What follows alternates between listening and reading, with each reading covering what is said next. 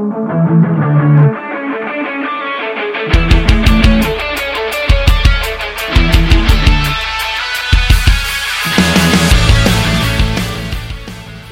to Triathlonish. We're getting ready for Oceanside. But first, Sid and I are recapping all the races from this past weekend. Yes, there were races before Oceanside. And then we're making our predictions for the upcoming weekend.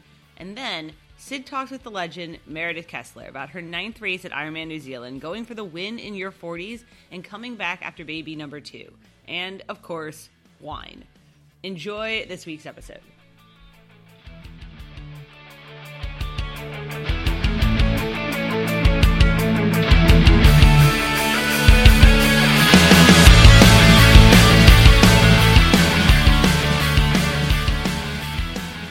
All right, Sid, it's official race season starting in the U.S., and neither of us is going to be at Oceanside. I know, that's it.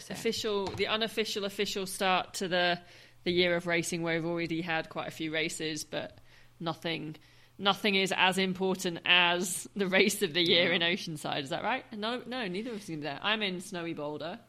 And you're in... I know, I just didn't want to drive the 8.5 hours back down to San Diego, which I did like It's 2 crazy weeks when ago. I forgot how far it was just from like San Francisco down to San Diego, like 8.5. You do it one time post-racing Oceanside, and you never do it and you again. will never forget because your legs, like you roll out of the car after, you're just like, oh, God. Yeah. So, I mean, I do feel like, now Oceanside, we'll talk about a little bit, it's a big race, right? Sure, it's the start of the season in the U.S., it's a big 70.3, but like I feel like the Insta FOMO spam has just gotten like worse and worse and worse. Like now it feels like everyone has like a shakeout run and a live event and a meet us here and like, and I'm totally guilty of this because I did this sponsor. last year. Yeah.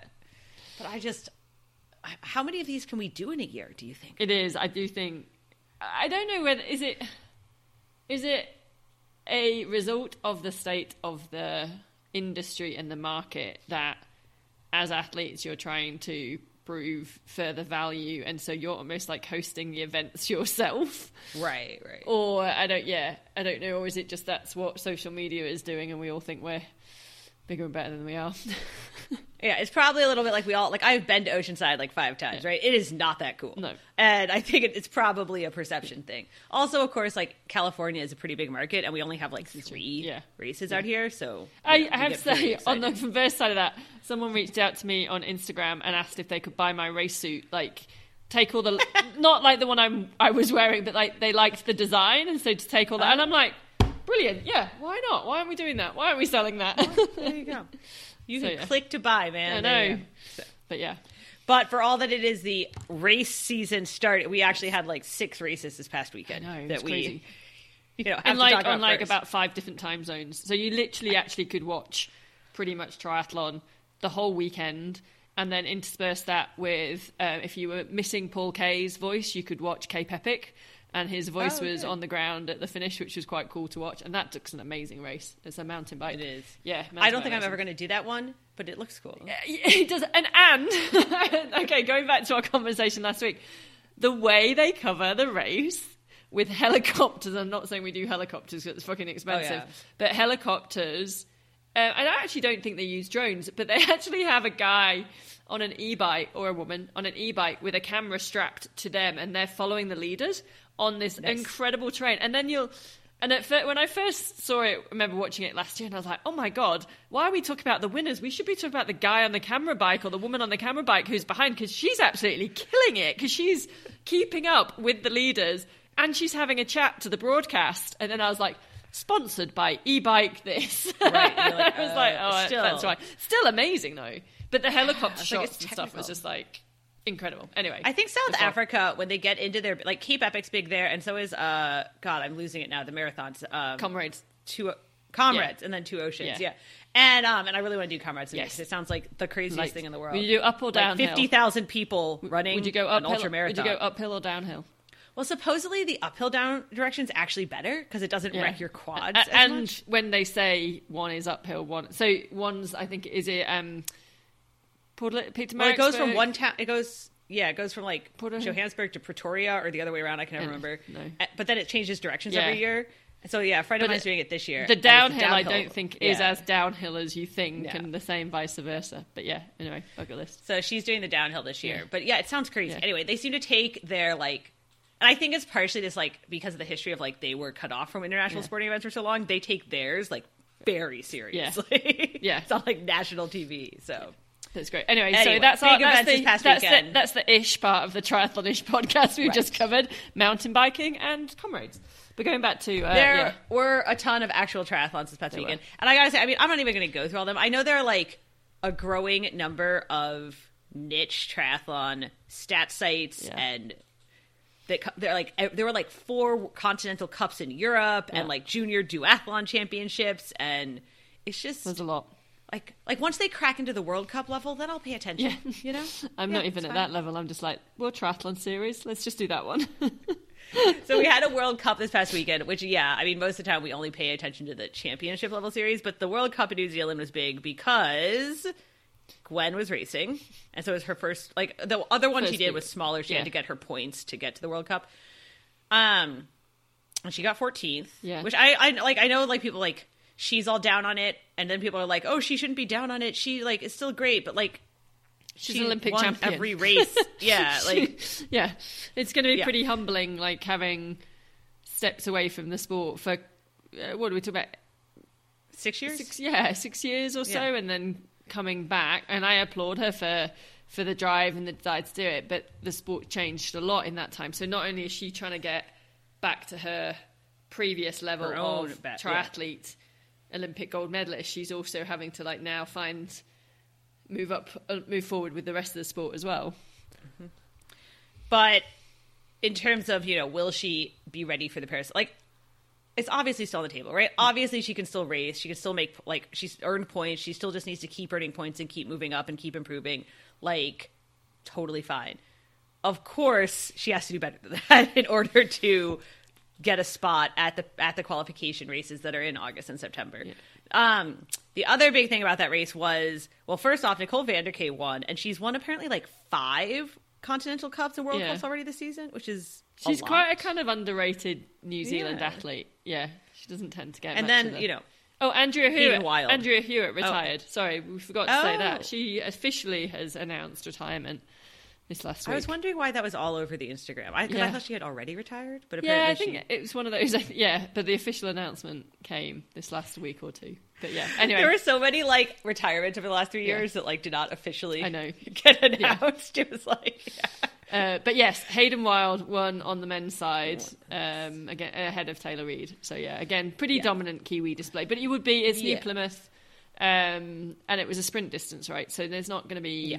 Yeah, huge. I do wonder if Gwen will fare better over the Olympic distance, but then that might not help I think for getting a spot for Paris anyway because of the relay. Yeah, I mean, I think the other thing is it's clearly bike. It's bike skills and handling and making the pack and all that. So that's like stuff you could improve on. It's just a matter of time, right? Yeah. It was a very Aussie, New Zealand heavy weekend though, because we also had like Hell of the West, which is a big Australia. Like we just talked about, South Africans love their race. The Australians love Hell of the West, and I don't think we would pay attention to it a ton, except that Ashley Gentle and Max Newman won by like huge. Hell of the West is again, it is. It's one of those Australian traditions, and for a country where most people live on the coast. And they have it in the middle. I'm pretty sure Hell of the West is in the middle, and everyone kind of goes, "Where are they swimming?" And it's it's a bit like certain races at the end of the year potentially. Like there's no, I think they swim in like a ditch or something like that, or a river. It's not amazingly, but that's all part of it. It's kind of like I've never been to Hell of the West, but I imagine it's a bit like Californian Wildflower. Kind of that sort of like, it's an iconic, you go and you kind of camp, and it's got that, the tri clubs all go and whoever else. But Ashley Gentle with a sprained ankle. I mean, incredible. She is like the best in the world at this 100K distance. It wasn't technically 100K, it was like 110K or whatever, but it wasn't a full half either. 70.3 half 100K. Ashley Gentle, but sure. She's like very good at that specific distance. Yeah. And then Max Newman, I mean, I didn't even know who he was like a year and a half ago. He's obviously. But the thing with Max Newman, like, what was he, 4th in Kona? And he's still like such an underrated or just not. I don't know. I don't think he's just got that huge personality, and that's not a problem. That's just he's such a phenomenal athlete still, but he just doesn't kind of get. He was so Australian at the press conference. Oh, was he? Like, yeah, like if you were going to make a caricature of awesome. I love laid that. back Australian. Yeah. That's it. I think and he's then, just of course, laid Joe back. Skipper. I think he's like laid back and quiet kind of thing. Right. And he was like very Australian. Yeah. Like, you know, yeah. Little Crocodile Dundee there. And then Joe Skipper, of course, was like very British in a very specific kind of way. I'm gonna like very British. It was Joe like, Skipper. and not the classy kind is what I usually say. And so the two of them together, it was like, all right, that's a character. But Max Newman, I think this is the other thing, and you and I have talked about this. A lot of the New Zealanders and the Australians, we just haven't seen them in the last like 3 years because they've been racing inside the country. Same with Mike Phillips, who won. God, I can't say it. Geelong. 70.3, and he won Ironman New Zealand a few weeks ago. I don't think he raced outside of I think the region. I think in lockdown he has a very good job. He's an engineer, and I think, you know, when COVID hit, he's just like, well, I'm going to go back and put my head down and build my house that he was building and do it. I don't know if that happened. I'm assuming. And now, and you know, and obviously trained, but then now we're just seeing what he was great. So he won Geelong. And then Grace Tech won on the women's side, which is she's been on the podium 6 times, I think, or this was the 6th time, and it was finally she made the top step and stuff. She is on the. She's someone, I think her boyfriend lives in LA or something, and so anyway, she's about to do. She has this thing, husband now. She's actually flying today, I think, but still unsure whether she was going to race it. And I was just like, what the hell? Just going, yeah. So yeah, she's on the Starless Russia side, but she does do this thing because I saw her last year at like Escape and a bunch of the races out here. She comes out here and then she does like a whole bunch of races on the West Coast, and then so they kind of split their time. Because I think there are some Australian and New Zealanders who just like flew under the radar the last few years, and it varies. Some of them like were super dominant, and then they race internationally, and they just don't like they have to adjust, or they have. It's just like, a different. I think it is a different it's style different, of racing. Yeah. And then some of them, like, they were dominant and they come and race internationally, and it's like, oh shit, who is this person? So it really varies a lot, I feel like. The other 70.3, so we had a bunch of races. Yeah. But the other 70.3 this past weekend was, we don't know how to say it. Philippines. Davao. So I'm just going to say it was in the Philippines. Big thing that jumped out to me was Sarah Crowley. Yeah. She won. And I think the thing about Sarah Crowley, right, is like, she's back. She's ready. Yeah. She looked good. Yeah.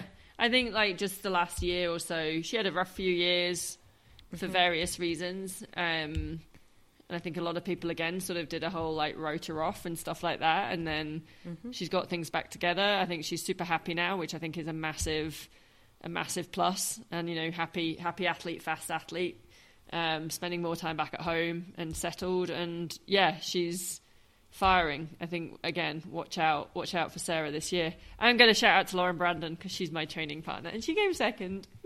And she had a great race. She was so like she's had a rough few years as well. Just she has like training really well and stringing it together. I do not actually though currently envy her. She's like, I've chatted to her throughout today, and I'm like, are you home then? And she's like, no, I've still got 30 hours of flying to go. And then she'll like disappear for a few hours, and she's like, I'm back. I'm like, so where are you now? She's like, I'm just in Seoul with a 7-hour layover. And I'm like, holy fuck. I was watching her Instagram and Amy Van Tassel's, and it did look like the swag and that they had at the expo. Well, they got like their own little wheeler case. You know, sometimes, their own real wheeler suitcase. Yeah. That was like branded for the race. Very fancy. Which is super good, but then I always panic because I'm always on like the limit of baggage allowance when I go to a race. And then when you think, you're like, it's fine because you go into a race, you're going to come back with less because, you know, you've used nutrition and stuff like that. And then you're packing after the race, and I'm like, how do I have 3 times as much shit coming back? Like, this is not possible. I'm meant to have used this. What do I do with it? What do I do with it all? But yeah. And this is why everyone's glass bowl coming home from St. George broke. Mine didn't. Mine got from St. George back to the UK, back to Spain. It's sadly in Spain, though. I would quite like to have that bowl here. I don't know whether I'm going to bring it out again. It might break the next time out. It did have to carry that. I travelled home with it, or travelled back to Europe with it, but it was in a third carry-on bag. It had its own separate third carry-on. And I was so ready for like and it was wrapped in the St. George towel as well. And I was so ready for them saying, you have 3 carry-on bags. And I'm like, yeah, but this is a glass bowl. And I can't not take it. It is funny because there's so many races now. And it's like hard. And obviously, I'm not saying like we don't pay attention to them and they're not like worthwhile to somebody. But obviously there's a reason that we kind of are like, okay, no, these are the ones that are actually big and actually important. You know, there's a reason there's tiers now in the PTO ranking system. Yeah. But so that's why I think a lot of people, I mean, besides the fact that obviously triathlon's still heavily American, like from a participation standpoint, that's the other reason everyone gets pumped up about Oceanside, because it does feel like kind of the first big-ish It's always the race first of the year. It's always the first hit out that you get some of the big matchups of athletes. Right. And you're, you know, especially sort of maybe off the back of Kona or whatever race it was the last race, and you're sort of, you don't know where everyone's at, but Oceanside is the first time people kind of show their cards or whatever for the year.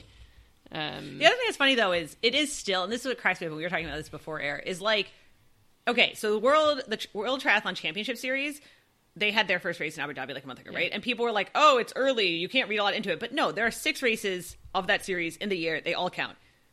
Oceanside is early, and you can't read that much into it because there's like 24 of them, and it's still just a $50,000 70.3, and it doesn't actually matter any more than anything else. So actually, you do get a lot of people that like do not that well, but then they're going to be on when October comes. And this is a crazy thing, like with the number of races that we now have, like everyone's goal and priority is different. Like some of the girls, girls racing in Oceanside will be targeting 70.3s, 100 PTO races, and so actually they might be that bit more primed going into Oceanside and want to get a hit out.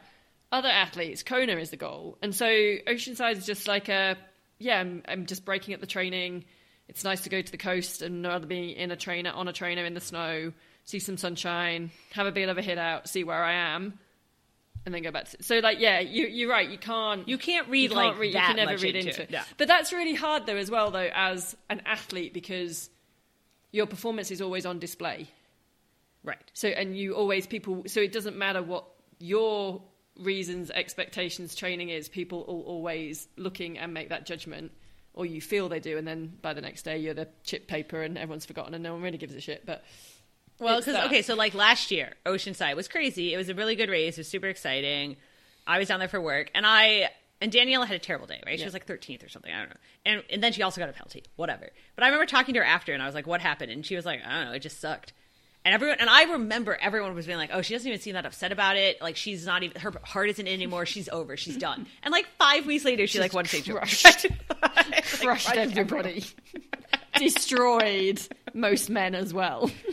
Yeah, so it's like, you know, let's not exactly, and you don't know like where, you know, people, if they have got a full distance coming up in the next few weeks, like are they Texas literally just training through, and it's like anyway, So all that being said, I do think like there are athletes who all the things we just said are true, and then there are athletes like Jan does not go to a start line if he does not intend to win. Yes. Like, he just, like, will not show up. He would not fly to California if he wasn't going to win. No. Like, that's just Jan. And I would say put a marker down. Fire a shot. Oh, yeah. He's also pissed. Yeah. Like, I mean, in his, you know, very upper German, class, polite, German kind of professional way. He is very unhappy. That everyone has forgotten about him. Yeah. So I would say they haven't forgotten too much because there's 72 men who signed up to have their chance at Jan. Yeah. No, I think short of like him getting a flat, like I just don't. Yeah. I don't see it. I think like you said, he doesn't really show up unless he's fully happy that he's going to be, and I know Ben not Canute, chasing, but charging at the front, and controlling it however he wants to control it. However he wants to control it, and I know and I was about to say, I know Ben Canute like wants number 3 or number 4, whatever it is. I saw him a couple weeks ago, and he's, like, been in Oceanside for the last month, like, training. They, like, got an Airbnb. So I know he wants to win. I know, right? Like, Jackson obviously won last year. Jackson actually has the number 1 bib because he won last year, and no one expected him to win, and doesn't really matter what everyone thinks. Exactly. like, it's who crosses the line. Yeah, totally. But I still think God's going to win. And Lionel obviously pulled out because he's having So here's an interesting thing. He said he's been having bad fatigue issues. Like he trained really hard and then he just like couldn't even get out of bed the next day. And then this happened to him a couple times. And I'm just curious if it's like a post from his crash at Miami. Huh. Yeah. Well, I mean, it's since he's got back from Miami, isn't it? So yeah. It would be. And it's also Super League. Like, so he did Super League, Miami kind of back to back. But then, yeah, and he does like to put himself in a hole. Yeah, but apparently, you know, if he can't get out of bed, like, that's pretty, yeah, that's a pretty because red he flag. will like, do anything. So he's not racing. And then, like you were saying, we both think Leo Berger is actually the dark horse that might surprise everyone. Yeah, I think so. Like, I mean, it was a shame. It's a little long for him. Yeah, that's the only thing I'm not sure, because I was trying to think last year, and unfortunately, he just won the World Triathlon Series, and then was going to race Daytona, but unfortunately got sick. So we haven't really seen him in a bigger field over half distance, but I still think he's one that maybe people might not be totally aware of. The thing about Oceanside is that run is like the kind of concrete where like if you're not used to running that long off like it just beats your legs. You know what I mean? Like it's just like, oh, this is terrible. You know, Sam Long's racing. I wouldn't Sam Long's racing. Put it, you know, how he rode his bike, let's say in Miami. Like I think he'll be pretty fired up for us as well. It's a rough swim now that they put it Oceanside. Yeah. People underestimate, especially people coming from the East Coast. Anyone here who's planning on racing it and coming from the East Coast, like people who like haven't seen an ocean at least, you know, over the winter, it can get some surf. Yeah. And it's like, and even for the pros, it can be rough, like just getting out of the break. Yeah. And so that tends to favor not just stronger swimmers, but swimmers who are like used to that. Yeah. Like Holly does well because she like swims down there all the time. Used to. She's now in Boulder. Or used to. But she used to. She was LA based, so she's in the ocean all the time. I think it does tend to favour those. Yeah. The strongest swimmers are those who have that ITU background that are used to running in and out and that sort of thing.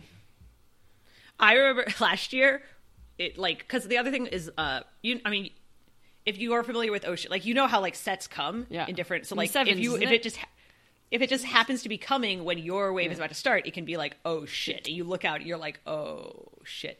And then when the pro women were starting last year, I remember it was just like, oh no. And they like ran out and this huge wave, right? And this one girl just like turned around and she was like, nope. I'm out. I'm out. Not doing this. I used to be like that. We used to see. When I started triathlon, I was in Sydney, and we would do two swims a week in the ocean, like open water swimming, which was amazing. And I definitely think it helped me as getting into the sport. I'm not saying that, you know, not obviously my swimming was never great, but just in terms of, I don't know what you want to call it, water skills or open water skills and stuff. Feel for the water. But getting in and out of the waves or catching a wave. Now, but and then on the other hand, I'd say that as soon as it got super big, I was like, I'm in the cafe, I'm going for breakfast. Like, I don't need to be swimming in these big waves. I'm like, and some of the guys, like, they're like, you know, the old boys and the old girls that swim every day of the year down at Bondi, and then they're not triathletes, but they're open water swimmers, and they're like, the bigger, the better. And I'd sit in the cafe looking out at the ocean, you know, tough life at Bondi Beach, and just see this massive wave come in and see these bodies like vertically surfing down. And then they'd all come in and they'd just be like high as kites, absolutely love it. And I'm like, nope.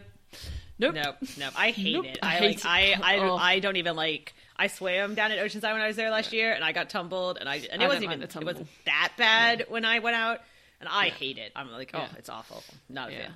I think I'm also just really small. Anyway, whatever. I do not like it. Yeah. But on the women's side, like we just mentioned, Holly, she does tend to do well at. There are the women.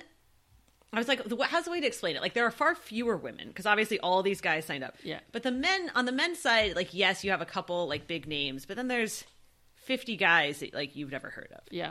And then on the women's side, there's only like 20 something people, but like 8 of them are like fairly big names. Yeah. We basically don't have all those people that like that you just randomly fill the middle. Like, we don't have that in triathlon. You said that, not me.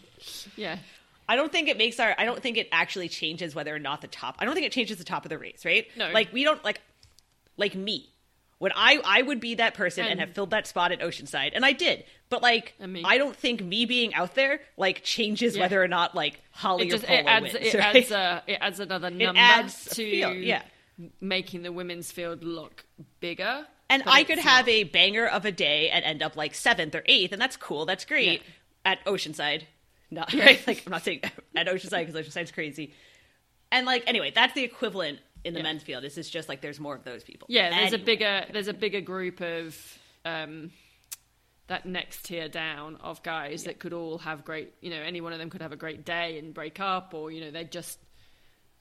they're going to make a really solid race. Whereas we just don't have that depth in the women. I think we have a great top end of women, but the drop off perhaps is bigger. Right. But so the point being that it's still going to be quite a race for the top 5. Yeah, and I still it's actually kind of crazy. And I still think then, like, even whatever you call it, minor place or lesser place, there could still be some great battles between those athletes because they're all kind of very similar as well. You actually have, like, quite a lot of people at the top end in the women's race, though, because you have, I think Paula's going to win it. Paula Findlay, who has won it before. Yeah. She also just, like, looks very on form for this distance.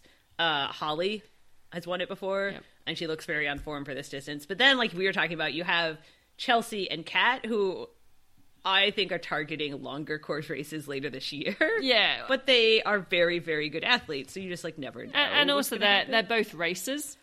Right. You fire the gun and they'll, they race and they race the other women. I would say I think Chelsea is probably in a more targeted for this race space, if that makes sense. I think Kat is, because she is a racer and she wants to race, but it is more like, let's see where we're at body-wise. she is doing Texas. She also, like... And the goal is October. Also, and this is her 4 first months race from after a crash or whatever. Yeah. Getting hit by the car. You need to get one out of the way to remember how to do it. Sure. And, like we just mentioned, Gracek, who isn't sure if she's going to race or not.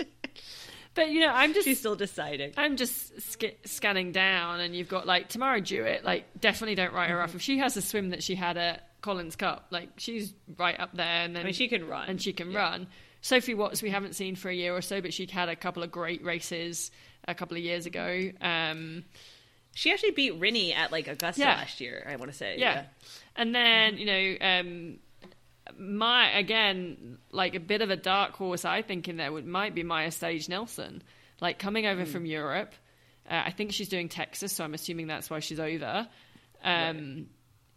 She's a really solid... She was 3rd in Miami last year, or whenever it was, I don't know, one of the races, but she's a really great athlete, and I think maybe she's flying under the radar just because, again, she's not American. She's European, she's coming over. Maybe people might not have her quite targeted. We don't care about the Europeans. You don't care about her. She's really lovely as well. I like Maya. She's lovely. I like Maya. She should win on... Yeah. I mean, I think the other reason people are excited, though, is that it is also the first race we're going to have live coverage of this year. Yeah. Well, okay, I know World Tri has coverage of, like, the short course races, but those are at, like, 2 a.m. my time. Yeah. But this is the first long course race we're going to have live coverage of, which will just be nice. Yeah. Be good nice just to be able to actually see it. And it's Saturday race, isn't it? It is Saturday. At, like... It is Saturday. Coverage starts at 6 a.m. Men go off at 6:40. I believe the women go 5 minutes. Local time. Your time.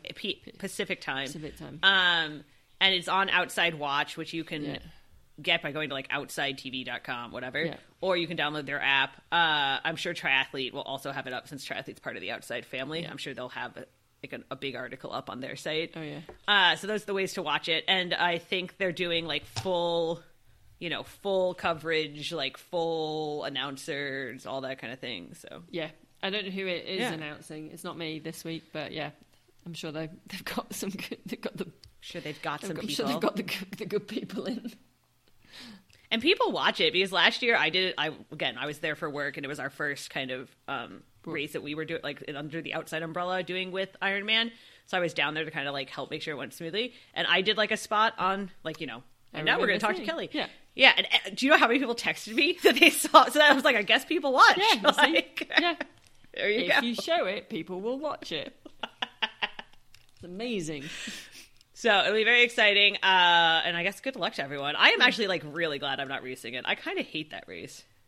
I've only ever done it once, I think, and I was semi-injured, so didn't have a great run from what I remember. Yeah. And remember, the section that you cannot go above the speed limit, yes. they mean it. They have disqualified many pros for that. Yes, so. There is a downhill section. Actually, I should message a few of the pro women that are doing it for their first year going, do not forget, do not try and... The thing to know for the pro women, here's my tip. So the pros have a higher... Like, you're allowed to go 35 or something, like 24, whatever. It's a higher max that you're allowed to hit. And the age groupers have a lower one. It's like 20 miles an hour. And so if an age group guy goes in front of you before you start going down it, you're not allowed to pass him and you get stuck going. So just keep that in mind as you're entering the no pass, downhill, no speeding zone. Yes. That you do not want to get stuck behind. And they do it. They have a speed trap at the start and at the finish. Do. And they take your split. And it's not about getting a preem for that section. It's not the fastest you could do. And they will DQ you. And have DQ'd many people. Because this is the U.S. military and they do not mess around. Yes. Yes, I was going to say, they should just start saying, if you go too fast, we'll just shoot you. We'll just sniper you. It's possible. It's possible. But yeah. So, all right. Nope. Not going to be there, but we will talk about it. We will watch it. We will be eyes on the broadcast. We'll get the insight from the people that were there. Maybe. All right. Good luck to everyone.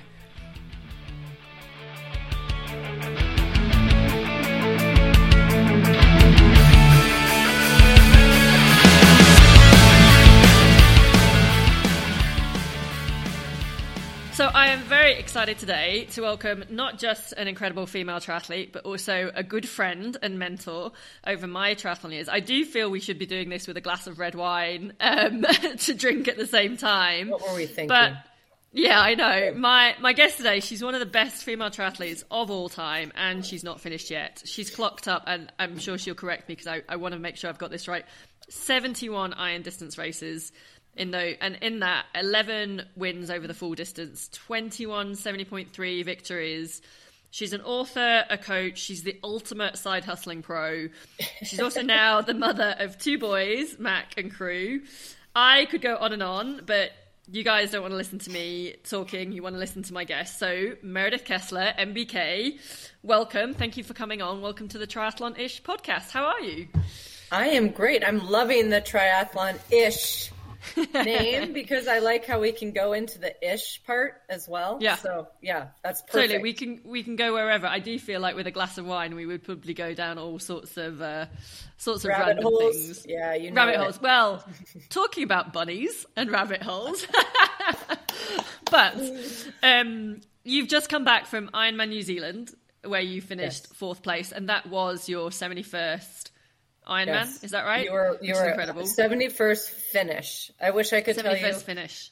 I wish I could tell you 76 finish, but I have 5 DNFs, so that was. Which, to be fair, as a percentage record, is not that bad at all. Just 5 out of the 70. Minus maybe the 20. I've probably walked the Queen K. You know, the walk of shame. Yeah, it's all right. We've all been there, right? But.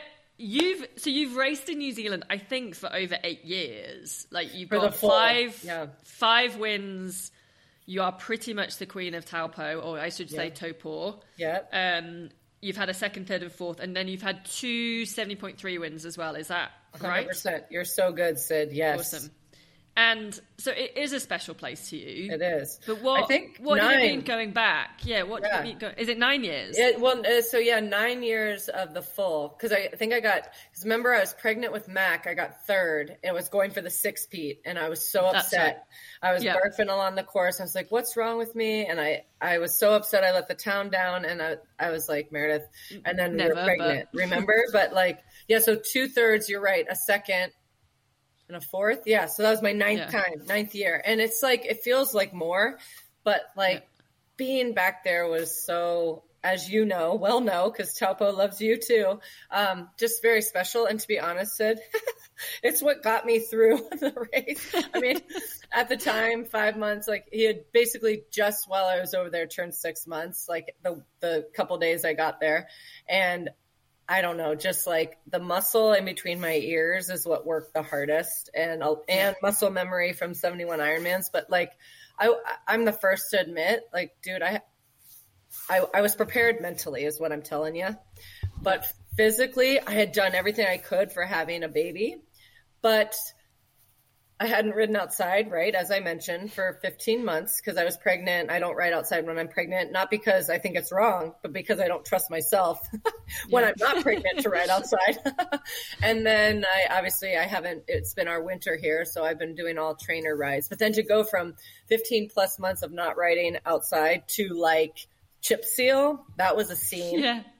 And I'm not a technical rider anyway, and they put all these kind of new turns in. So Paul Buick was like, "Oh, we've got some work to do. It's Tuesday, but the race isn't until Saturday. We can do it." I'm just kidding.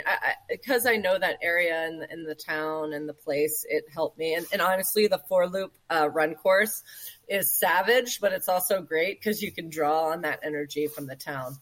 Yeah, because what is it about that race that is so special? I think because when I was in my early 30s, it was like, why does no one do Ironman New Zealand in March, right? It's coming off the winter in the US, right?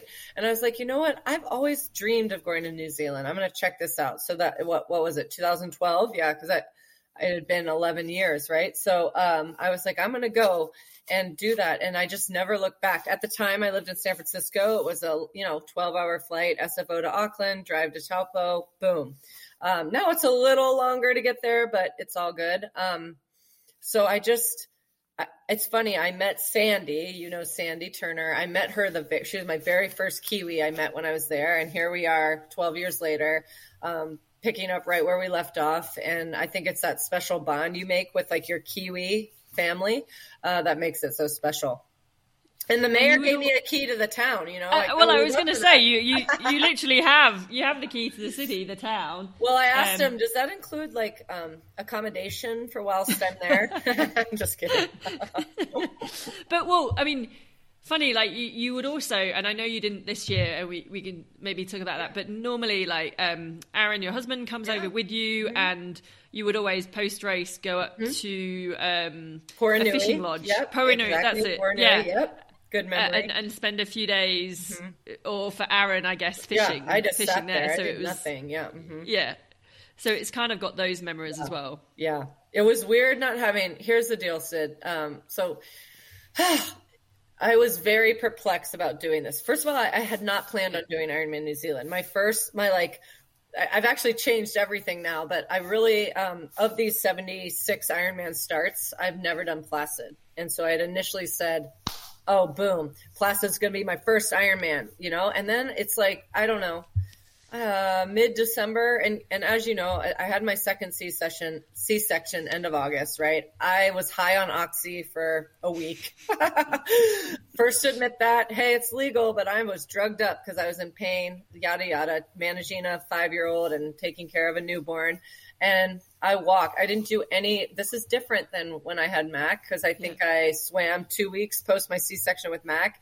I had a very liberal doctor because he told me I could do it after 10 days. And you know me, Sid, even at day 10, I was like, dude, I can't swim right now. Anyway, so with Mac, I went back a lot faster. But like with crew, I knew like if I take the time now, maybe with my, because my pelvic floor for a lot of women, for some not, which is great. For others, it's horrible. Doesn't matter. Even so, I took the first 5-6 weeks. I did nothing. Well, like I said, first week plus high on Oxy. Week 2, 3, 4, maybe walked 3 to 4 miles a day. And then at some points I was like talking to my athletes. I was walking like 9 miles a day with crew. I'm like leaving you polos. I'm like, this is great. I never walk. I'm never going to have time to walk. This is amazing. I took it all in.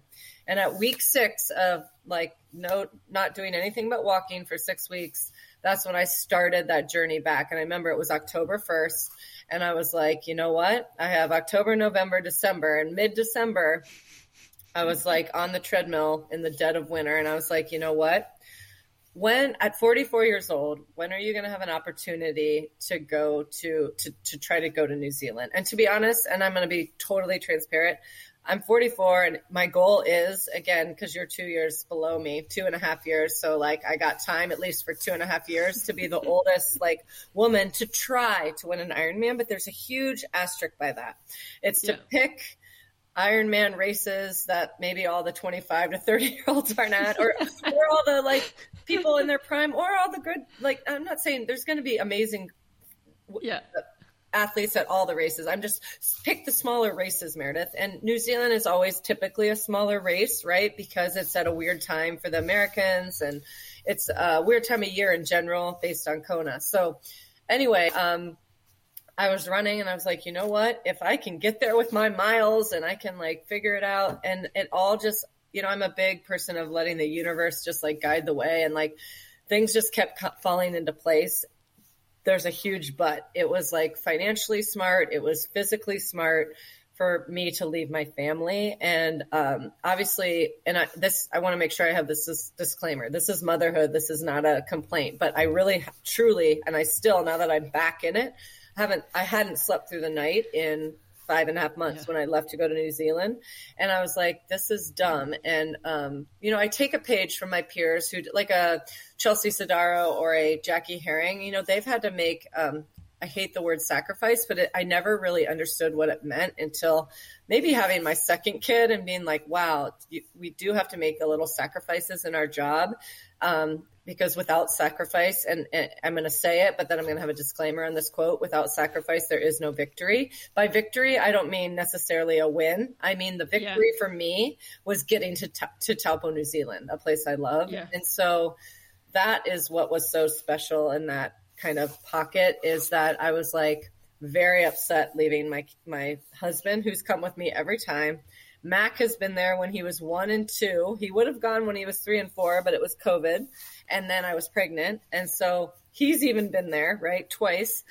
But I was like, you know what, Meredith, you haven't slept through the night. You literally get off your bike at 90 minutes in sometimes, have to feed your kid, get back on the treadmill, whatever it is. I was like, you know what? This is like let's take a mini reset, regroup, vacation with an Ironman thrown in, right? See your Kiwi people and relish in that. And it's funny, Sid, as I was laying out all the outfits for Aaron, literally with sticky notes.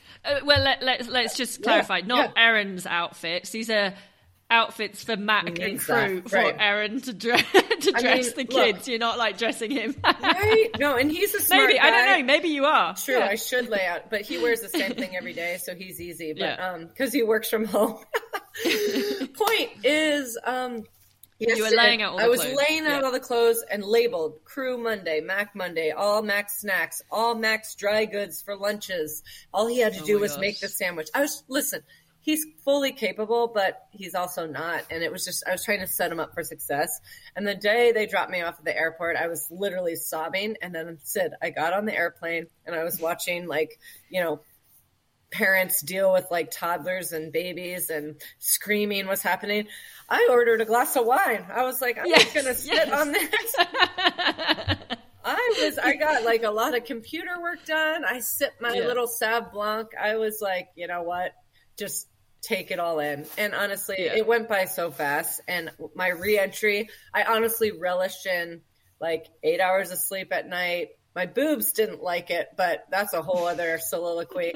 And then, and then I could really be rested and prepare in a condensed amount of time. So it was worth it, is what I'm saying. And you and I always talk about fourth place is always so tough, right? It's off the podium, but honestly, Sid, fourth place was right where I was at for that race that day. Those girls that 1, 2, 3, Hannah, or rather Els, Hannah, and Beck, they were so much better than me, but I did what I could for what I could do. Yeah. Like there's so much in that there's so many things I want to drop into of what you just said. I mean, just the fact that when, you know, pre-COVID and in your that 2012, 2016, 17 years where you were just dominant in the sport, and those girls were like, I don't think they'd probably even started the sport, and probably not. It has changed so much. But it makes me laugh because, you know, after you had Mac and you were thinking about Ironman New Zealand then, which would have been like 3 months after Mac, and that wasn't possible. But you did actually come back and race Ironman Texas. I think it was 6 months. And I remember you had a pretty horrific pregnancy with crew as well, and were sick. And I also remember you saying, never again am I going to come back in 6 months of race. Never again. And then slowly it was like, oh, I'm actually going to go to New Zealand and do that. But you've had to then, like you said, you've had to manage that differently? Like you did say you were, I think you've said in your blog, you were breastfeeding or you were having to pump milk and give it away while you were in New Zealand. That brought me joy, giving it. But what didn't bring me joy was the mastitis. This is when it takes a village. Like, luckily because I have the Kiwi family and the one's the GP, and he would have called me in an antibiotic for after the race, because that's the problem with shitty Amazon breast pumps, because I don't pump unless I am away from them, which is never. I went to Miami for 2 nights. I got the same thing. I got a clogged duct. So it's just a weird, like, boring thing, but it was interesting. And like, I was with Francine and Paul. Paul ignores the whole situation altogether, as you can imagine. Francine was a nurse. A typical Kiwi male who would not want anything to do with female-ish topics. She was getting me heating pads and cold presses and cabbage leaves, and it all worked out. But yeah. So that's just part of it. Yeah, but the other thing is, and part of that, and you said, like, you got on the plane, you had a glass of wine, you got a load of work done. Yeah, you're balancing so much now as a mother of 2, but then still racing. How do you? Yeah. How do you manage? And like, how has things changed now in terms of your training, or how you are balancing that with also looking after a 5-year-old and a 6-month-old? Yeah, thank you for asking. You know what? Some days are savage, and it's funny. I just read Michelle Vesterby, who we kind of have the similar setup with having a 4 or 5-year-old and then having a baby. And like, at the end of the day, I want to make sure I say we chose this. So like, this isn't of a complaint. It's just like, when you're in it, you're like, oh man, maybe I should retire. You know what I mean? And that's why I was like, no, I can figure this out. And listen, it's also my choice to not get, like, it does take a village, but it's not like I don't take Mac and crew to like a daycare right now. It's not that they don't have, obviously I can't do it myself. I can't watch both kids and train and work and whatever. But, since we moved from California, which is right to Ohio, where life for us, Aaron and I were born and raised here, is much simpler. And I also live in a very, as you know, like a neighborhood community where everything's within like a mile, right? Everything's close, and efficiency is king. Mac's also in school or Ducks Club. And then like, I bank a lot on Crew's naps. I figure that little mofo's up, 4 times a night. He better take his nap, right? Like, case in point, today I got a ride in and I could see him waking up early, and then he's crying, and Aaron had a work meeting. So Aaron works from home. That's a huge changer too, because he can kind of grab him for a minute till I figure out finish my workout. But today he sat next to me and played, which is like, he was definitely crying the last mile while I ran, I don't know, 6 miles or something. But like, and that's stressful. Today I was running. I'm like, this is super stressful. I should just have someone maybe set to come in this time to this time. But right now, Aaron and I have a routine. And actually when when Crew is 9 months old, so in like a couple months, he can go to the club at the 9-month mark, and be like in what's called Ducks Club, and that will be good. And then I just get it all. It makes me go faster, like in training, because I'm like, he could be up at any minute, and you should see when he actually sleeps. I don't know what to do with myself. I'm like, wait, I'm done with my workout. You know what I mean? Like, what do I do? It's like. Yeah, it is a constant juggle. And to go back to your Texas, I was thinking about this. I raced Ironman Texas when Mac had just turned 5 months. And so this was actually, New Zealand was like 3.5 weeks later, but I felt I ran faster, if you can believe it. And I ran faster in Texas. I know the courses are different, but I actually felt better in Texas. Like I said, the community in Taupo is what got me through. I was like, oh, you're not finishing. Dude, as you know, Sid, I've done 71 finishes, and every one I said I'm never doing another Ironman. Yeah. And I'm already on to my next one, so don't worry. I was going to say, we will come on to that. But I also wanted to, let's talk nutrition-wise, and this is a question from a friend coming in. Yeah. You've typically followed a fairly non-traditional route with your fueling day to day and nutrition. Yep. You love a glass of wine. I applaud you for that. You're not shy away from the cake, the treat. No, right. You know, you like your Outback Steakhouse, and we love our chips and burgers post race. 100%. But then fueling in a race as well.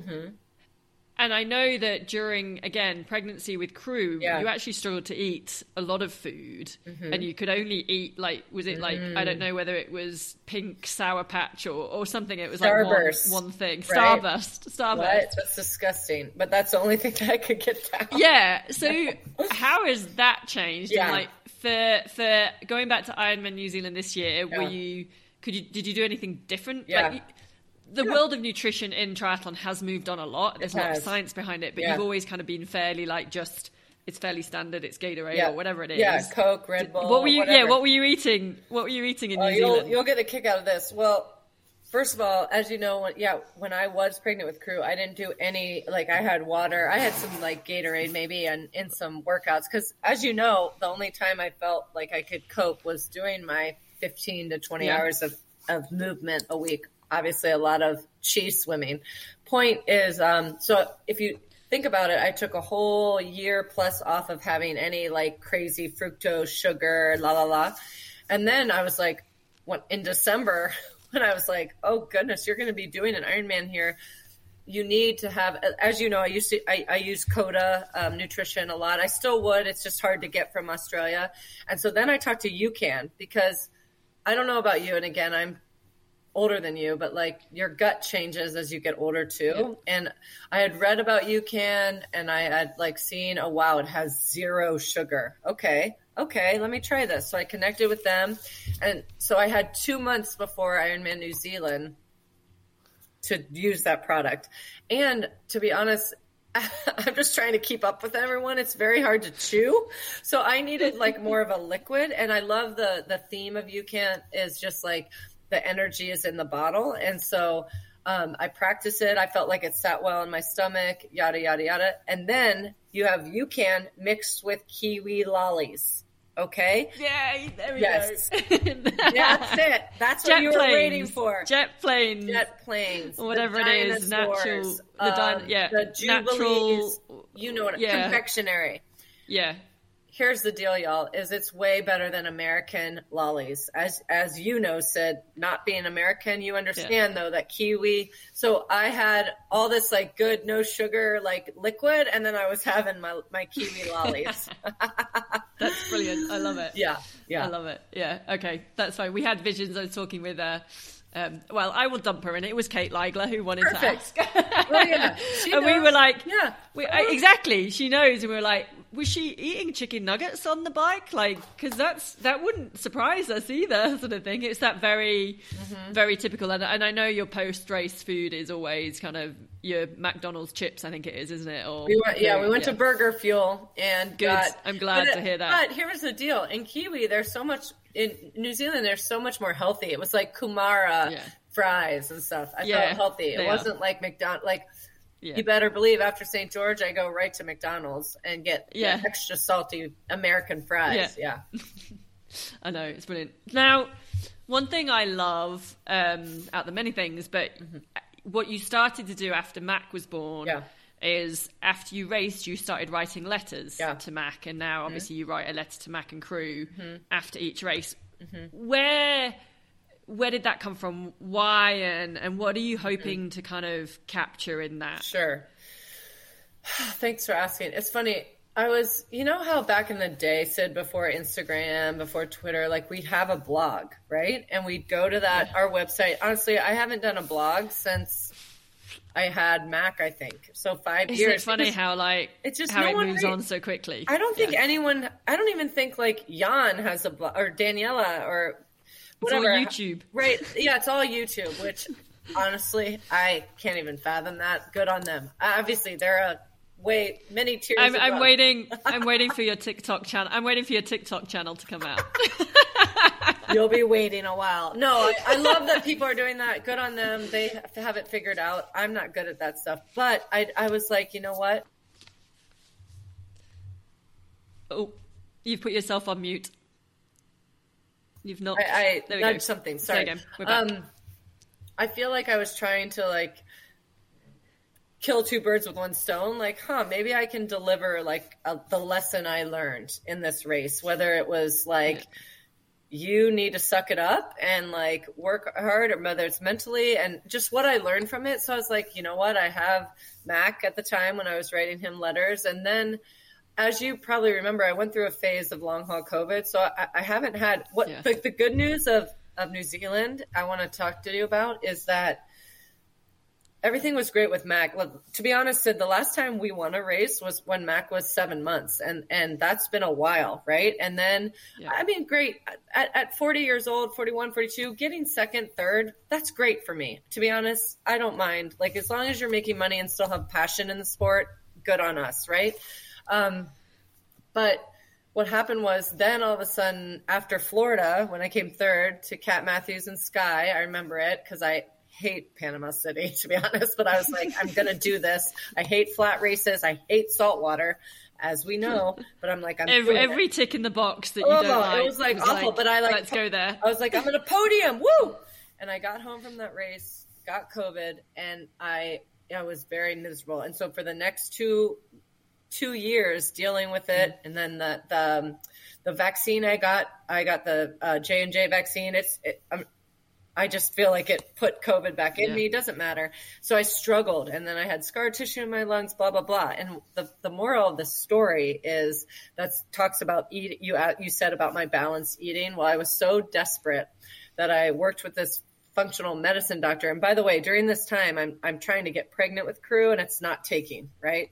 And so I'm like, so then I turned 44, and I'm like, I'm so thankful to have Mac. I'm done with not trying anymore. And that's what happens. But I was on this long haul COVID detox. So I was having no gluten, no dairy, anti-inflammatory diet. And again, that's people who eat like that. God love them. I think that's awesome. I'm not celiac. I do fine with dairy. So I typically don't eat like that. But I was desperate. So I was like, yes, I'm doing it.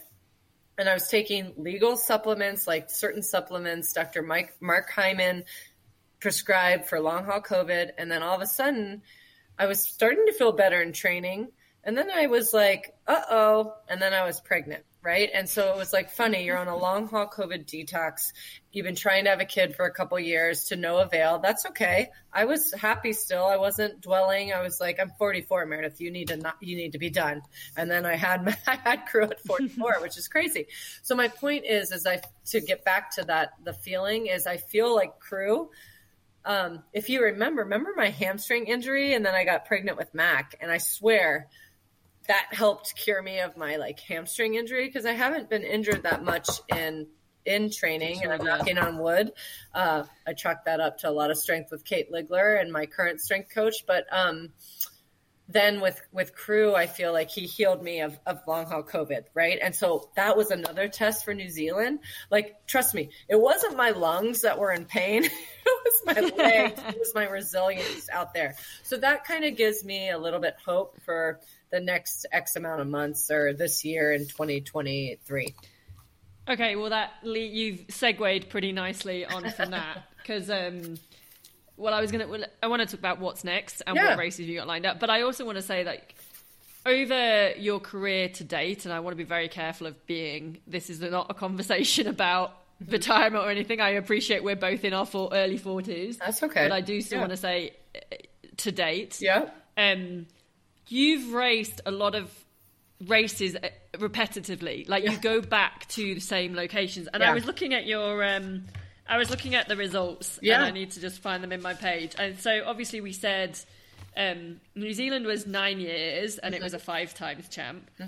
Ironman Arizona, which you were 3 times champion, but have you raced 18 years there?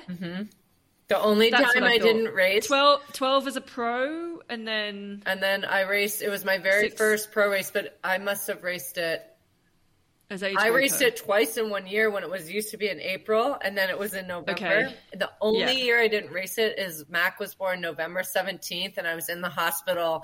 Remember, I was watching everybody race it. Yeah. But I've raced it every time. Arizona's that big. Yeah. And then 4 times in Vineman, 70.3. 3, and this is, and I'm saying at this point, I'm saying win. This is winning. So this isn't just going back and racing. This is going back and winning. So 3 times in Mont Tremblant, 70.3. 3 times St. George in 70.3. Now, you also mentioned earlier on in this chat, and I'm actually really surprised that you've not raced Lake Placid. Can you believe it? But that's a new race. You've not done that one before. So why, a couple of questions in it. Why the return? Is it just good vibes, good chi? Obviously, when you're winning, it's nice to go back as defending champion. Totally. And you keep winning. You kept winning. Right. Nice. So why, let's start with the first bit. Why the go back to those over all the years? It's like, so when I talked about I really do want to do Lake Placid, and that was the plan. But guess where I'm going next? It's St. George and Tremblant. Here's the deal. And why I want to say that is because here's the deal. It's like in the pointy end of my career here. And again, I say pointy end. I literally could rival Didi and be more like 50 plus. That's another. I was going to ask you as well. Let's just chuck it in here now. I was like, where have I put this? Will you still be racing at age 50 like Cam Brown or age 52 like Didi Griesbauer? I seriously might. It's funny. Now I feel it's the hardest time because they're so little. And I had said to myself, once they have activities, I need to retire. And Mac, dude, like you should have seen my list for Aaron of all Mac. Mac didn't even know I was gone. He had so much to do before and after school or whatever. But I feel like once I get them in a good place, it's like, and this goes to your point. Why do I want to go back especially right now? Previously, I've always gone back because, I love it there. I know the course. And you've won there before. There's good vibes. To be honest, a lot of the times, especially St. George is one of my DNFs, as you know, at mile 22 of the run, as in 4 miles to go.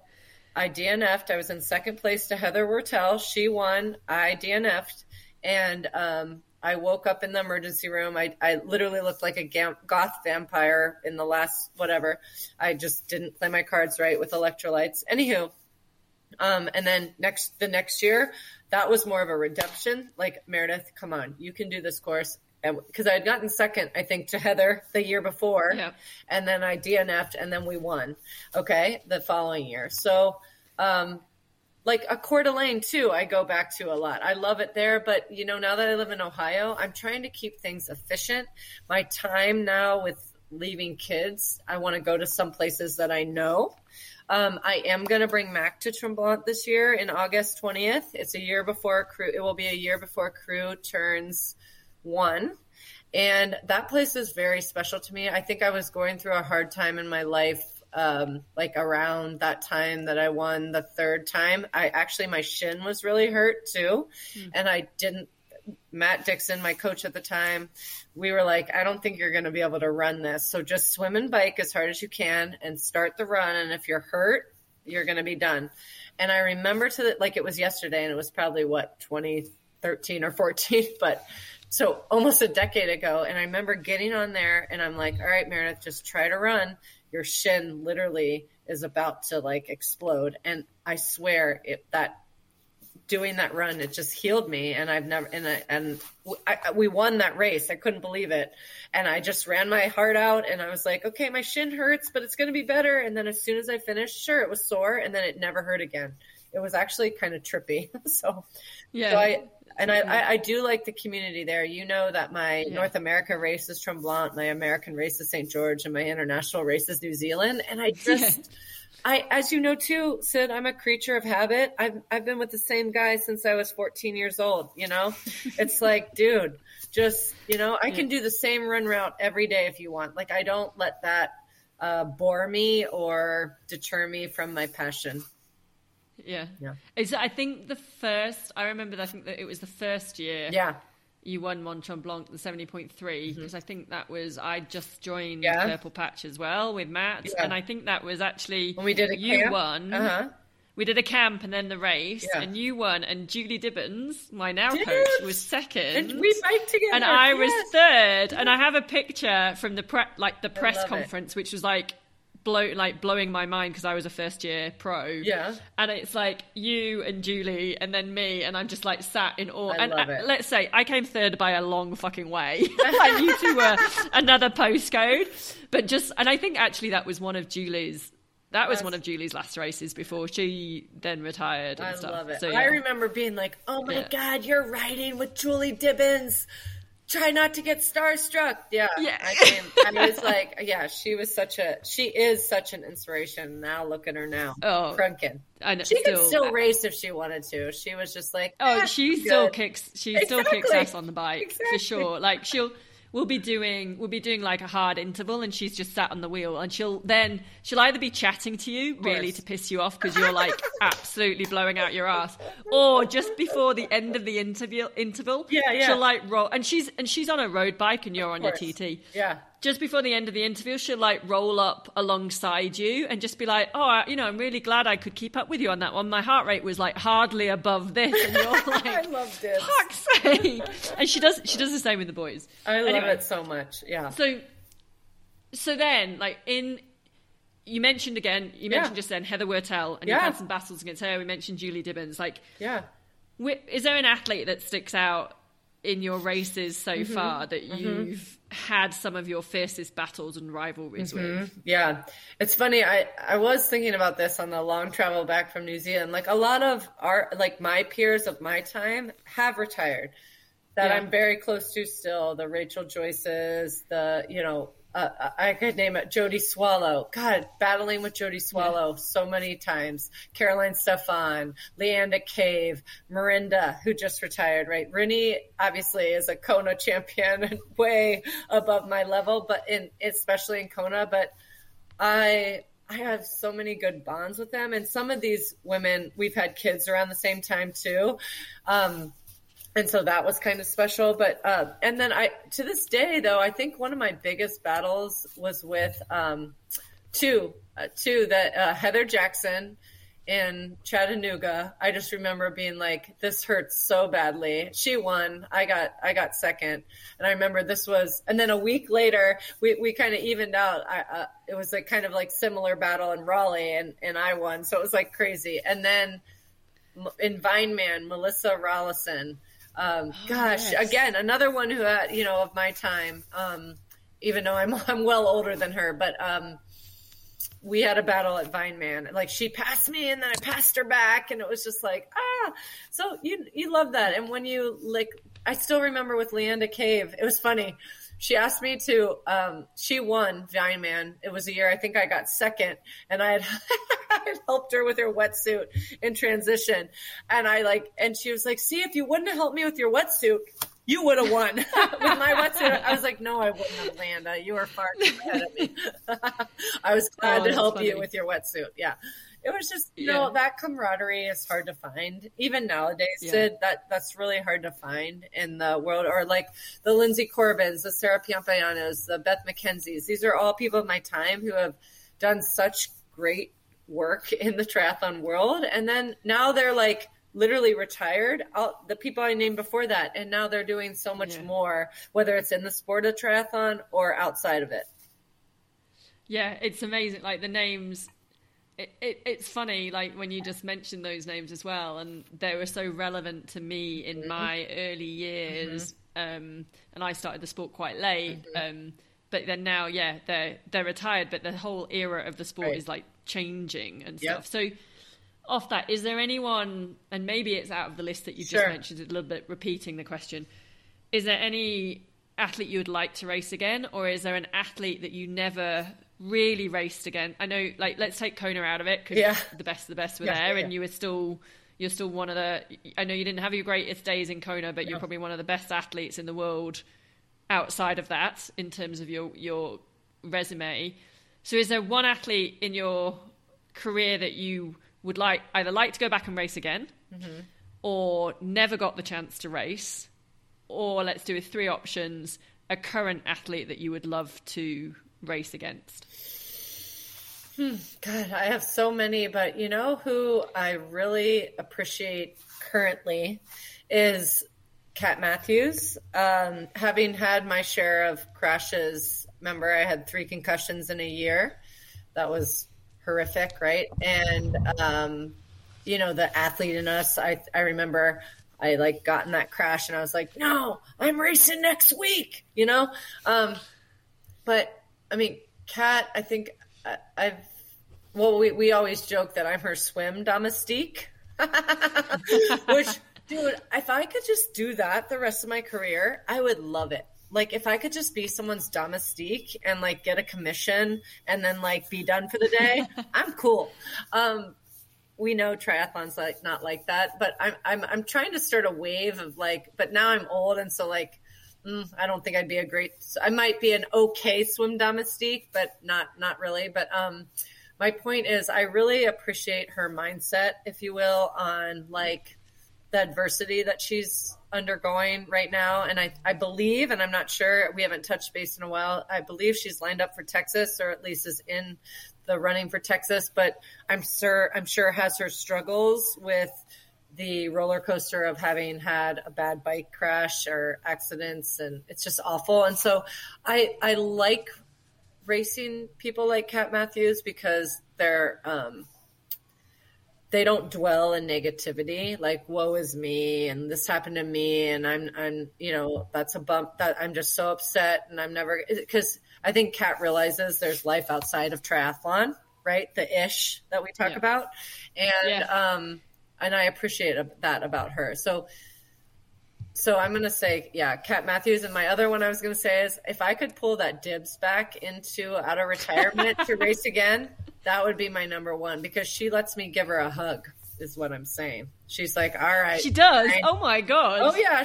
That's like unheard of. From Ohio. She knows. She's like, all right, bring it in. Come on. I'll take it. And so, yeah. I love that. Yeah. I love that. And if and when, I'm reckoning, I'm going to say, okay, we may not be there Cam Brown 50 years, but when you come to that time in a few years or whenever it is that you might start racing professionally, will you or which of the three sports will you carry on with, or which will you drop straight away? I bet you can. I bet you can guess what one I drop right straight away. I'll never not run, and I'll never not swim. But it's funny. Someone asked me that recently. I will likely look. I'm not the best skilled rider. I'll probably Zwift race my tits off. You know what I'm saying? I love my Zwift team. I love our group rides, our team rides, because as someone who grew up a team athlete up until I was 21, when I had my midlife crisis, and I was like, what sport am I going to do? And I dropped myself in an Ironman 2 weeks later. It's like, I love that. So I can see myself still riding. I just probably won't ride outside unless it's recreational, like on a basket bike. when Mac and crew to go get bikes. Ice cream. Yeah. So I feel that I'm just not. Sounds like the best riding. Not good enough. Even in New Zealand, I was like, thank God these roads are closed. You know. All right, a few more race-related questions then. So we talked about, this year, St. George and Mont Tremblant coming up. Mm-hmm. Now, you have qualified for Kona this year. Mm-hmm. That was postponed because of pregnancy and stuff. Is that a yes or is that a no? Because I know as well, you'd qualified for Kona a few years ago and you were not going to race it, just because of everything that happens in Kona. And you're also trying to get pregnant at this point, I think. And it was off the back of COVID. And then they moved it to St. George, which obviously we've talked about, has some good memories. And you were like, I'm back in the game. I want to go to the World Champions St. George. Next second, you're pregnant with crew. And the worlds didn't quite fall in. They fell into place in one way, which is great because you now have a gorgeous boy and second child. But obviously it didn't work for St. George.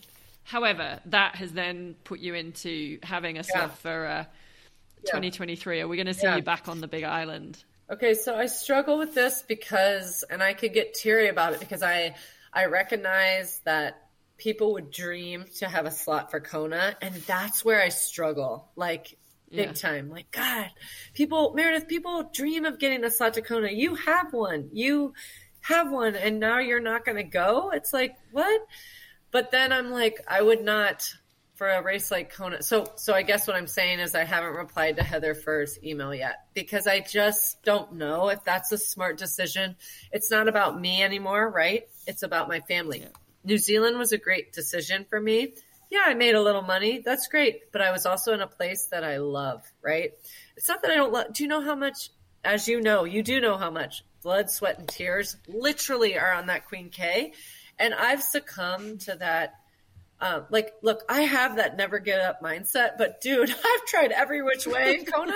And so at 44 and, actually I'll be 45 by the time Kona rolls around. Maybe I should wait to 2024 where it's somewhere else. That was going to be my next question is then it will be in Nice in 2024. Yeah. But then it's is that more appealing? Technical. I know. You've got the descent of riding. So, but it's funny. I'd rather do Nice than Kona because I know how terrible I am at that. There's something in that bay that just is like, when I talked about the energy of the other places, like I land in Kona and I'm instantly like, man, even though I've spent so much time there, I've drilled in everything. But so right now I'm just like, I'm a soft maybe for Kona because as you know, Sid, it's so expensive to get there. Honestly, I'm not Jan Ferdinand. I don't get as I shouldn't get everything paid for to get there. I live in Ohio. It's it'd be like a 10 grand feat, let's say, if I really wanted to get ready for it, to get 20th place if I'm lucky. I mean, I look back even to when I got 7th and I'm like, that performance would get me last, near the tail end of last. You know what I'm saying? Because that was in 2014. Yeah. We're 9 years plus later and the competition has risen. I mean, Chelsea's doing 8, whatever. It's insane. I can't even fathom doing that on that course, so it's amazing. But I just don't think it's a smart decision for me or my family to do that. And I would never I'll leave my family for New Zealand for that luxury that I got for that week, but I don't know. It's not worth it to me for Kona. I don't think, unless the sponsor was like, "We'll pay you 50 grand to go." All right, see you guys. I'll be back. Done. I'm there. Yeah. Obviously not going to happen. So yeah. No, that's fair enough.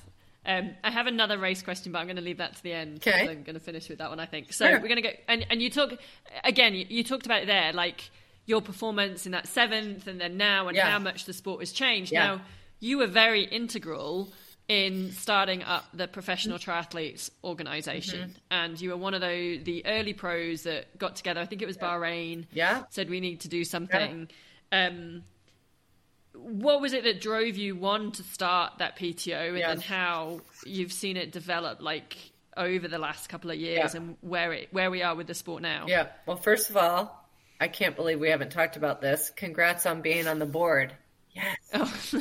They need people like you, honestly. And I'm not trying to be weird, but they need squeaky wheels like you and I to help the sport grow. And it's funny looking back to the Bahrain days where Rinny and Jody Swallow and James Kunema and Tio and Helly Fredrickson, and she's another one. She and Alicia Kay were my favorites to race with too.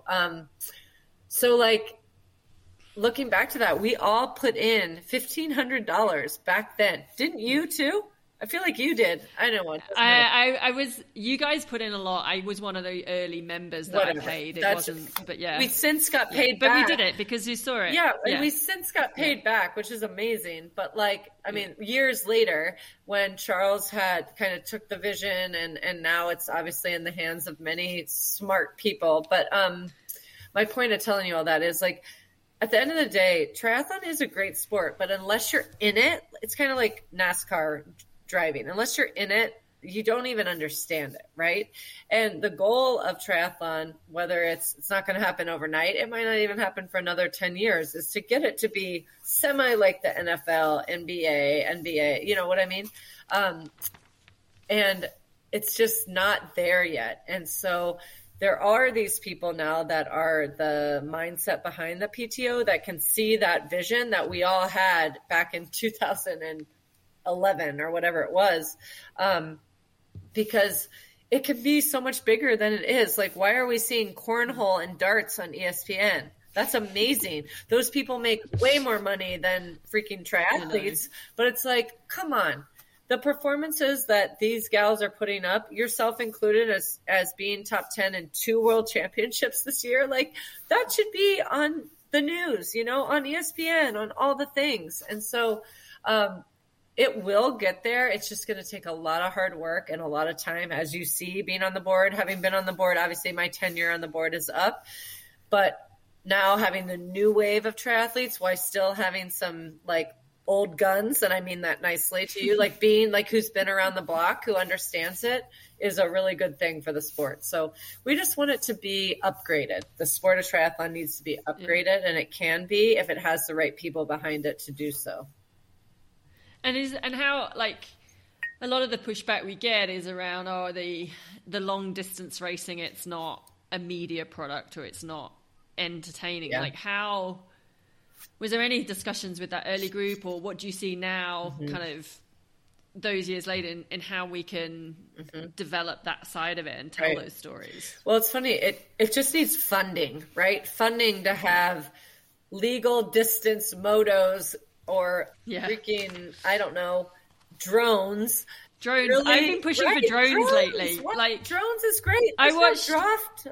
I watched the cyclocross world championships, which is literally like in a wood, in a forest. They're jumping over fences, and the live coverage was from drones. And so you had these amazing, incredible shots close up. You felt like you were in the race. There's no drafting. There's no bike in the way, and that's going through trees and woods and stuff. And I'm like, our courses are pretty straightforward. And I appreciate you can't have drones everywhere through licenses, but I'm like, push the drones, just so there's like, everyone in our world nowadays, everyone finds something negative, and of course if a moto is 30 feet away from someone, they're instantly not in the right place. But I think capturing the stories behind the athlete too, it really is interesting to the everyday chap who doesn't know what triathlon is, but they see this inspiring story about someone who's crushing it, So it will happen. Like, literally, when we're like in our 60s, Sid, all of a sudden triathlon will be the talk of the town. And we'll be like, God, how do we miss this? I know. I think of that now in the PTO. I'm like, I mean, I'm not trying to be weird, but like, if the PTO was started when I was ranked first in the world back in 2010, 11, 12, you and I, we'd make a lot of money and having two kids. Remember when... Yeah. Well, I remember when those early years of the PTO and the Collins Cup was first discussed, I was like on the European team. Yeah. Like, I was ranked high enough to be on the team. And I think Charles tried to say, the only way you'll be on the team is if you marry an American. And I was like, no. I'm fourth in on Europe. But, that was like several years ago now. But now I'm just pumped to get the opportunity to be a captain for the next Collins Cup. Exactly. Even though I'd love to qualify myself. But I'm like, I'm not going to get offended that they asked me, even though I'm not offended, because that's great. I get to be a part of it, and I would have never. I'm not going to qualify. 4th place in New Zealand, and my handful of races this year is not going to qualify. It's something like I wanted to push for, to have those captains that were either recently retired or athletes that have experience but won't be kind of in the running because they're still involved in the sport. They know the sport so well. I think there's just a different rapport with the athlete. So, well, thank you, because I think I'm excited to get to be there. So, all right. And we could keep going. I'm going to say, so you've written a couple of books about the life of triathletes. Yes. But will you, or are you writing a book about your life? That's interesting. I think people would be bored to tears, but there are some pockets of life, like everyone faces a battle that we know nothing about. You have yours, I have mine, and like there can always be stuff like that. But at this moment, no, because I'm like a squirrel trying to get live day to day. And I'm like, like I've always talked about, I'm like a duck. I try to be smooth on the outside, and I'm always pedaling. But there's sometimes, it's funny with Life of a Triathlete. If you look at that book now, we wrote that book many years ago. It's kind of outdated, but I have I have a taxes book, like for triathletes. Like Aaron wrote half of that, how to do taxes as a pro triathlete. I actually need to go back and read that one again. I have a pregnancy one, you know, like how, like, because there are some days you're like, dude, I need to retreat. I can't do this. Like, this is, and whether you have kids or not, there's some days you're like, how am I going to do this? And the risk sometimes is higher than the reward. It's like, it's not like triathlon has LeBron James money. You know what I mean? And so like every time we go to a race, we risk a lot. Like you could get a flat tire and it's like you make $0. You know what I mean? So there's like a lot of risk in our job. And again, sending back to PTO, we want to get to the place where you're not out money for going to a race. That's the goal. Honestly, you're not out money for going to a race because it's paid for. What you win, if what you get in the race, you actually gain. You don't have to pay out. You know what I mean? Yeah. Because I even told Aaron Aaron does all our finances and taxes. He's like, when do you think you're getting paid for New Zealand? I'm like, I don't know. I have no idea. They are getting better. But I guess the other thing, like those books you've written, like the taxes and maternity, it's very much sharing, learning, sharing experience. And you are very much a giving person of your time, of information. I know, like, when I first moved to San Francisco, you're so generous in sharing that knowledge of being a professional and just contacts and things like that. And I know, so I did say in the intro, you're the ultimate side hustler. So you had those books that you wrote. Yeah. You do have a coaching business as well. But even with your coaching, you are... like you speak to your athletes like most days, don't you? Every day. Well, I love the Marco Polo app. We're on Marco Polo. Yeah. It's easy. Like, look, it's easy to make time for people who make time for you. And you've heard me talk about this a lot. Like the 30-year-old Meredith, you know, I had a lot of riffraff, and I get, as Aaron, my husband, will say, you give too much of your time. That's honestly what inspired the books. Is a lot of times I was getting asked the same questions. Like you said, people can reach out to us, and we're the, you know, it's not like they can and I'm not like comparing us to like a Tom Brady or a LeBron James, but like, it's not like they're professional athletes. We're professional athletes. No one can text LeBron James and be like, hey, what nutrition do you use? Okay. But with us, they can. And people like you and me, we don't ignore that. We'll write back and be like, oh, we use this, you know, like we care. Okay. And that that's why our sport of triathlon is so special, because most triathletes respond, not all, but some people like us do. And also we share the course with all the age group athletes. Like a lot of people no other sport does that. Right. And so that's what inspired the books, is like, gosh, I'm getting a lot of these questions, the same questions, and I'd answer them all. And Aaron's like, you're up till 1 a.m. doing this. You just quit your banking job to not have to do this. And I'm like, but I care and I don't want to not respond. And so, yeah, that's even tricky now, getting back from New Zealand. I've loved it. Like, people are like, how did you race having just had a baby? And so, you know, and I know you know more than ever, is like when your list of like, gosh, I have to respond to this person texting me on Twitter, and this one on Facebook, and this one on my website. And I care about that stuff, and it gives me anxiety if I don't respond. So I respond instantly, and I received this. I promise I will get back to you. Like, I'm trying to get these people on Marco Polo so I can leave them like a video. Like, what's the next step? I'm the same. Like, you get like, in fact, I had one when I was traveling, and it came through on Instagram, and I said, I will get back to you, but the only way I'm going to be able to log this in my head is please email me, because then if it goes into my email box, I can kind of like filter it. And then I was going through WhatsApp the other day, looking for another message, and I suddenly saw this name, and I was like, oh shit. And I would like opened up the message, and it was from a friend's husband in the UK that is just doing his first triathlon, and he'd reached out about advice, and I thought I'd replied, and I realized I hadn't, and it was a month ago, and I was like, oh my God. I sent him like a voice note. I contacted his wife, and I was like, I am so sorry I didn't respond to Dave. This is because it's my bugbear when people just don't get back to you. Me too. Like, it gives you, like, it hurts, right? You're like, what? Oh. Yeah. It's easy to just press reply and send a little note. So I'm with you, Sid. Yeah. So All right. Okay, couple to finish off, because we talked about red wine. Oh, yeah. What is your go-to choice? Oh, what would it be? We still belong to all of our wineries in California. Like Aaron's always like, I have a meeting. Make sure you're home. We're getting your wine delivery, or our wine delivery, and you need to be over 21, right? So I'm like, oh, they can't ring the doorbell because Crow's sleeping. Anyway, I love a good Pinot Noir. And it's funny, I'll name one that anyone can get anywhere. I do love a Prisoner. You can get that anywhere in the country. But if you're Australian, the Molly Duker is so good. And I can't go wrong with any wine choices. We love Martinelli, which is based at the Vineman course. So that's probably why I went back there so much. I go to wine country. It was all... I always loved going to those races where you got something different when you won, and Vineman was one of those. You got a bottle of wine in a massive wooden case. I didn't, because I never got. I don't think I even got on the podium. But I remember watching you on the podium, getting this massive box of wine and stuff, which is always cool.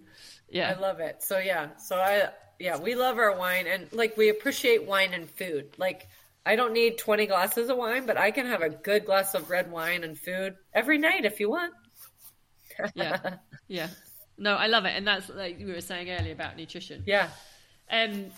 All right. It's been amazing to catch up. I know we'll probably carry on after the recording and catch up on everything we've been doing. I have one final question to ask. So you've talked about this year, we've said already, St. George and Mont Tremblant. Next year, though, and I don't know if you know this or not, it is 40 years of Ironman New Zealand. Yeah. Will we be seeing you back in New Zealand for the 40th? Oh, I plan to go with my whole family next year. Yeah. Awesome. Yeah, I really do. Yeah. With you, right? Because you'll put bunnies all out there. Yeah, when I'll have to be like, well, actually, we will have to tell the bunny story now. But when I realized, I've been wanting to go back, obviously, to New Zealand as well the last couple of years. I mean, I left there in 2020 thinking I was away for 5 weeks on a training camp, and then COVID hit. And my friend is still storing all my stuff. So been trying to get back, and then I realized when I saw that it was 40 years next year. I mean, I'd have loved to have gone back for Mike Riley's last race, but that was December anyway. But 40 years. So maybe that's a pact. That's a pact. It'll be great. Back there, yes, it'll be regardless of age, results, fitness, whatever it is, we'll just be there for the burger fuel and the New Zealand wine lollies, and the local steakhouse, people. Yeah, all of it. Amazing Taupo people. Thai, Taupo Bass. So wait, that's right. You everything. will also. Are we going to bungee jump? Bungee. Should we make that a pact? 100%. Go back for 40 years and so okay. There's two stories I want to we can tell the bunny story, and then I'll tell the bungee story. What did I say? Was it a women for Try breakfast? Yes, which we all cried. And you were saying that we all cried in this year's brunch. You were saying you cried, and you said that you were you're really emotional, and you cry at everything. The simplest thing of seeing bunnies at the side of the road or something. And this was when we were sort of racing against each other. And I was like, brilliant, I'm just going to line the bike course with bunnies and you'll just be an emotional wreck for the race and it'll be fine. Totally. And your friend was out there this year and she went bunnies. One of your... Oh, she did. I meant to tell you that. Well, anyway. Yeah, because then, so after that, I think it was either the next year or maybe it was the same year, and you were going to register, and I'd spoken to, because the team at Ironman New Zealand are brilliant, or the Oceania team, and I'd spoken to the guys, and I'd bought a soft bunny rabbit, and we put it in your race pack, so that when you registered that year and opened it up, and then so the bungee, maybe we'll have to bungee jump next year, which I did say I would never do again. I know, we had fun though, and having said I would never do the first time. Yeah, the video I still see the video. So the story around that, New Zealand is this country known for its outdoor adventure sports and the bungee jump and skydives and whitewater rafting and all that sort of stuff. And I'd kind of resigned myself to the fact that I was never going to bungee jump, and I just didn't want to. It didn't appeal to me. And literally the next day, I think Ironman New Zealand again reached out and said, "Hey, do you want to do a bungee jump when you come up for the race?" And before I'd even thought about it, I was like, "Yeah, sure, I'll do that." And then panicked And then obviously thought, don't worry, I'll think about it after the race. And so we did the race. And I think the only way I thought I was then actually going to do this bungee jump was if I did it with somebody and tied to someone. And you'd done it before, I think, hadn't you? Yeah. Yep. So you kindly volunteered to be tied to me to do this bungee jump. And I should post the video again. It was good. Because the video is so funny. I think it's 5 minutes long, but it captures like we're sitting there waiting to jump, tied together. You're so chilled and just like, yeah, matter of fact, this is what we're doing. I'm like a nervous wreck, look like I'm shitting myself. So good. And we just like, it was, and I just knew I had no choice because it was just like, it was like how you approach your life and your job. It's just like, this is what we do. It's matter of fact. We shuffle, 3, 2, 1, go. But I remember going, are we going to go on the 1 or do we go 3, 2, 1 and then we jump? Or what's the, and I think like within not even a millisecond of like and you're meant to jump and keep your arms open. Yeah. And I think as soon as we fought, I was like full on bear hug around. Yeah, but we did it, Sid, and we'll do it again. But we did it. We did it. All right. Right. 2024. Yeah. All right, 40 years. We'll go back and we'll do the. That's a pact. What have I just agreed to? What have I just agreed now to? We have it on recording. Mm-hmm. Done. I know. Maybe Kelly, can you edit that bit out so it never happened? I love it. MBK, Meredith, it's been absolutely awesome to chat. Thank you so much. It was great. It is great to see you back racing again after Crew. Hopefully many more races and years still to go, and we will keep between the two of us, and I think there's another couple of women trying to kick the butts of all the youngsters. That's right. Youngsters coming through and pick those races. We got it. Thank you so much for being on the Triathlonish podcast. Thank you for having me, guys. I so appreciate you. Mwah.